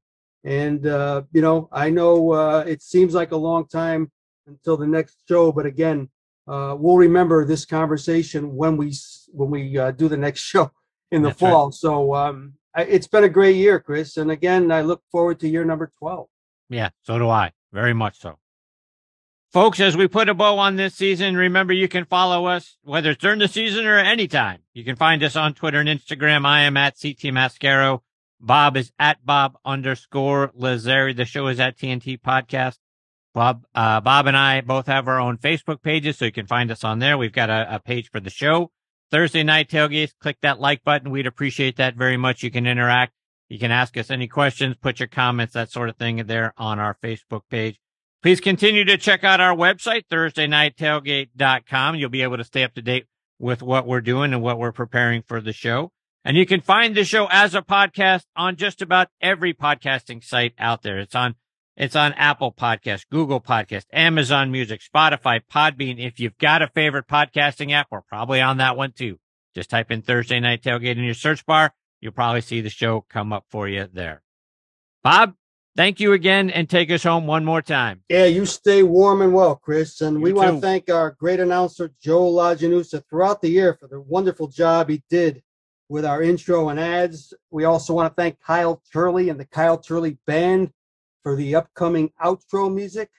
On behalf of myself and Chris, we want to thank everyone out there tonight for listening throughout the year. We appreciate you the very most. Until next season, folks. Good night, Kevin. Good night, Terry. Good night, Rusty. And good night, Coach Dan Reeves. We miss you guys.